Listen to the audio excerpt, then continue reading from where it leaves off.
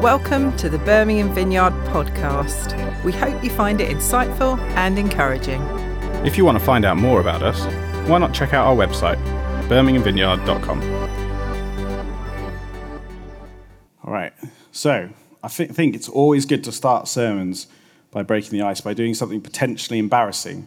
And so on Friday night, Poi, the Cantonese pastor at our church, was trying to teach me how to say Happy New Year in Cantonese, so I'm going to give it a go. So I think it's Sun Nin Fa Lok. Anyone? How did I do? Okay, great, excellent. Wasn't terrible. We'll see all the emails that the podcast gets, that whether it was accurate or not. Right. So I want you to take a moment and think about your friends. Now, maybe it's just me, but I feel like everyone has a kind of criteria for the group of people that they call friends. Now, me and Becky have a regular debate about what the correct criteria for this is. Now, Becky's criteria is that she has spoken to you more than once and she enjoyed it, which is good news for all of you here. She considers all of you friends. My criteria is a little bit stronger. It's probably more down the lines of like, if you would take a bullet for me, you might fall into my friendship category.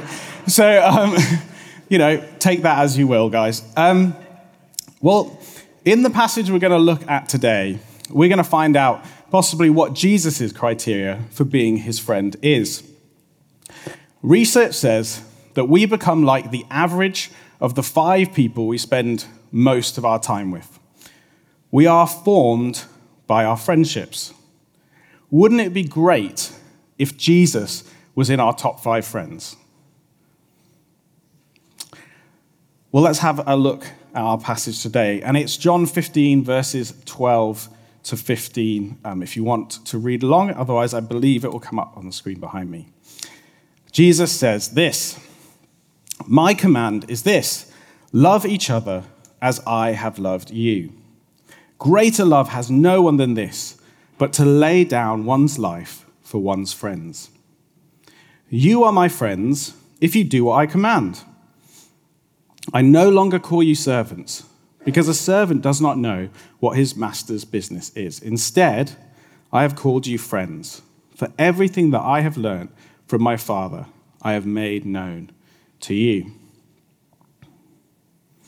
Now, when I first read this passage, the thing that jumped out to me most was that in this passage, and in fact, throughout the Bible, love is not described here as a feeling, but rather as an action.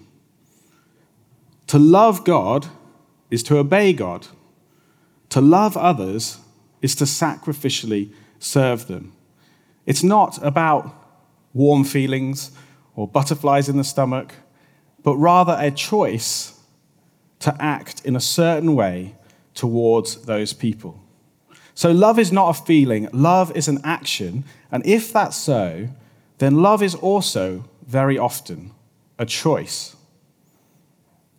Now, we'll come back to those things to unpack them a bit more, but I just want to give us a little bit of a walk through the passage, because the first time I read this passage, I was a little bit confused. The first verse, "My command is this, love each other as I have loved you," seems reasonably obvious to me, but I didn't quite understand where the rest followed until I had a look at a commentary, and there's a possibility that Jesus is kind of anticipating the questions from his audience. And at least it helped me if you imagine that there's a conversation going on. So Jesus says, "My command is this, love each other as I have loved you." And the person listening might say, "Well, how have you loved me?" "Well, greater love has no one than this, but to lay down one's life for one's friends." The person responds, "Wow, that is a really big ask." And Jesus says, "Well, if you are my friends, you will do what I command." And they're like, "Well, that doesn't really sound like friendship. That sounds an awful lot like I'm just a servant." And Jesus says, No. You're not a servant, because a servant doesn't know what his master's business is. Instead, I have called you friends, for everything that I learned from my Father, I have made known to you. Now, don't know if that was helpful to you, but it helped me feel a little bit like there was more of a flow to this, and it made sense than otherwise. I was like, what is all this servant-friend stuff got to do with loving one another? And so the first thing we see is to love God is to obey God. So Jesus says, you are my friends if you do what I command. Now, I just want to flag up, okay? If you have a friend and they say to you, you can only be my friend if you do what I tell you to, that is not a healthy relationship. Get out. But our relationship with Jesus is truly a relationship, but it is different than any other relationship we have in this world. And the reality is this relationship we have with Jesus is, well, I guess the technical term is asymmetrical, as in it's not equal on both sides. And this actually works out quite well for us. As we see in this passage, God loves us with the greatest love. And as we just celebrated in communion, he dies for us, but he doesn't expect us to die for him. But maybe he would ask us to die for another. He loves us with the greatest love. And the other reason why Jesus can say, if you want to, you need to do what I say, is because God is different than us in the sense that he knows everything. He knows what's best for us. Undeniably. It's not a question as to whether God knows what's best for us or not. He does, because he made us. So he's all-knowing, and also he's all-loving. So not only does he know what's best for us, but we know that the commands he'll give us will bring life and goodness because he is a loving God who is good. And he is loving and good towards us always. And so, unlike our human friends and relationships, Jesus can say, if you are my friend, you will do what I say. And our response should be, okay, I want to do what you say. We'll come back to we'll continue to explore that now. So the other question that arises from this is, what kind of if is the if when it says, you are my friends if you do what I command? Because one if is Christianity, the other if is heresy. So let's see which category it falls into. So there are two types of if. One is a conditional if, and the other is a confirmation if. So the conditional if is like, if you step in front of a car, you will get hurt. That means that if you do this, then this condition will follow. But the other kind of if is, say, if your white blood cell count is below this, then you are in remission. And it's that the if is evidence of the previous condition. I'm not very good at grammar, so I apologize if that was confusing. But basically, the idea in this passage is not, if you obey, then Jesus will love you, call you his friend, and die for you. But rather, you will obey as evidence of the fact that Jesus loves you and calls you friend. If you are his friend, you will do what he asks because you're his friend, not in order to earn his friendship. Okay, I see a lot of nodding heads. Great, the second bit made more sense. Excellent. I will leave the grammar to Becky in the future. So, we've cleared up the issue of the if. We've not fallen into heresy. We've agreed that Jesus isn't abusive in commanding us to do what he says in order to be his friend. And the other thing that he goes on to unpack is servant versus friend. So he says, I call you friends, for everything that I have learned from my Father I have made known to you. So a servant is just told what to do and expected to do it without questioning it, without knowing why, without anything. But Jesus says we are friends. Why? So someone that I read said that this implies that God gives us all that we need to obey him gladly. That in Scripture and by the power of the Holy Spirit, God has provided for us everything we need in order to obey him gladly. Now, I would love it if every time I read a command in the Bible, it came with an accompanying explanation for why this was good for me, good for those around me, and revealed the character of God. However, they don't always. I would also love it is that every time the Holy Spirit prompted me to do something that maybe I didn't really want to do, it came with an accompanying explanation from God as to why he was prompting me to do this thing.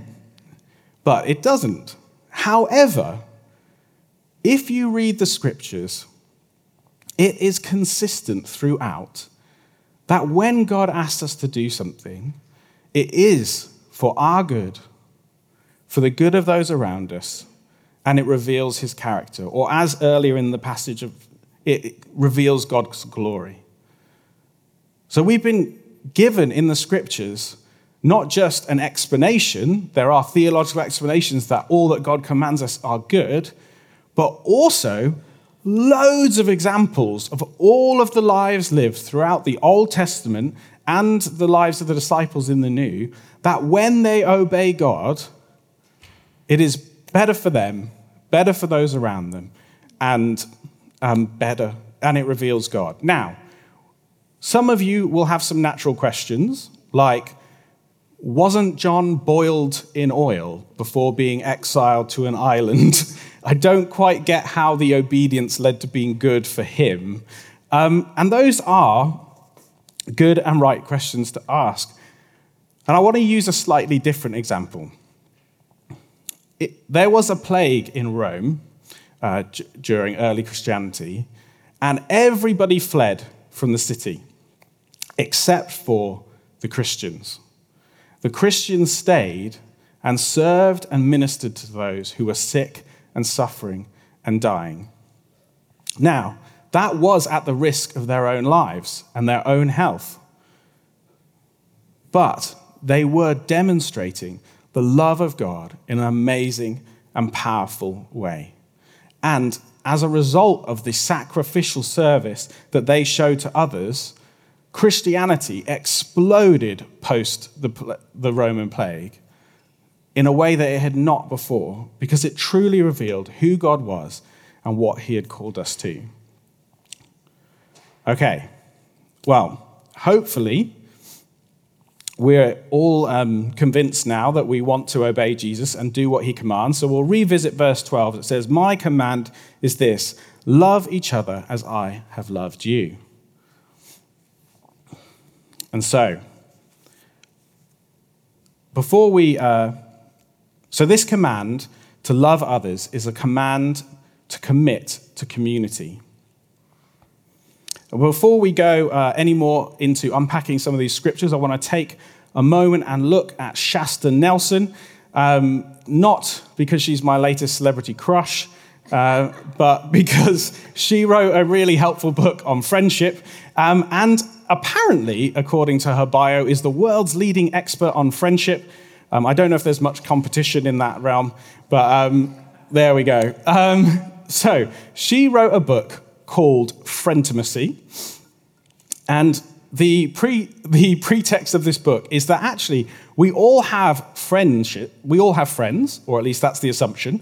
We all have friends, but there's an intimacy gap for many of us in our friendships, in the fact that we express that whilst we have friends, we're not happy with the depth of those relationships. And so she did some research on building intimacy in friendships and healthy friendships. And she came up with this, which is the Frientimacy triangle. Oh, the maths is coming back to me. Okay. And she says that healthy friendships are built, we all want healthy relationships that are satisfying, safe, and where we feel seen. She says that healthy relationships are built on positivity. So what she means by that is that your interactions leave you feeling positive afterwards, not that your friends only ever say nice and encouraging things about you. And she says, if as you move up the triangle, as in the point would be deeper intimacy at the top, in order to move up the triangle, what you need is consistency and vulnerability. You could replace consistency with commitment. What you want is commitment and vulnerability. And she says this: healthy friendship is not based on the extent to which you like someone. It is based on the extent to which you practice these three things. Now, I'm the small group pastor, and you might not be surprised that I would say that small groups are perfectly designed to help you to develop these. So they are a small group that meet regularly during the week. Hopefully, those interactions are positive, and they are designed to be consistent spaces, weekly or bi-weekly, and they are spaces where you can share vulnerably about your life and get prayer and support. So my encouragement is, as Jesus commands, find some community, join a small group, and practice these three things that Shasta recommends. Now, as we are coming to a land, I just want to plow through a few quick things on community.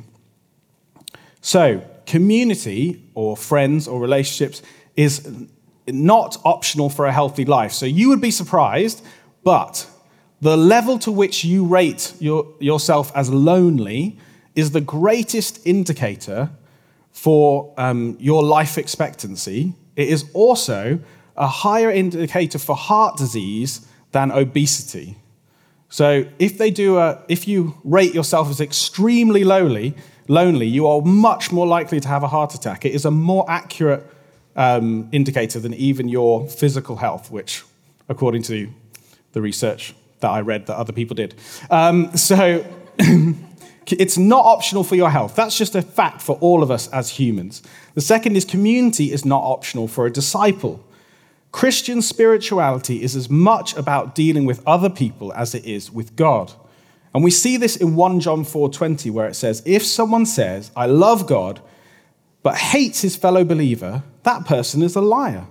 For if we don't love people who we can see, how can we love God who we can't see? Then he has given us this command: those who love God must also love their fellow believers. And so, being in relationship with other people isn't a choice if we love Jesus, which is unfortunate because not all of us like other people. But community is the context in which we are transformed. So as we've talked about this series is called Abide, and this passage talks about being friends with Jesus. I think another way that we could see the word abide is see our lives as doing life with Jesus as our friend all the time. And so community, other people, is the space in which we are often transformed to become more like Jesus. And that is because healthy community both reveals and heals. So the first thing, reveal. I don't know about you, but often when I interact with other people, they maybe wind me up. Particularly before coffee.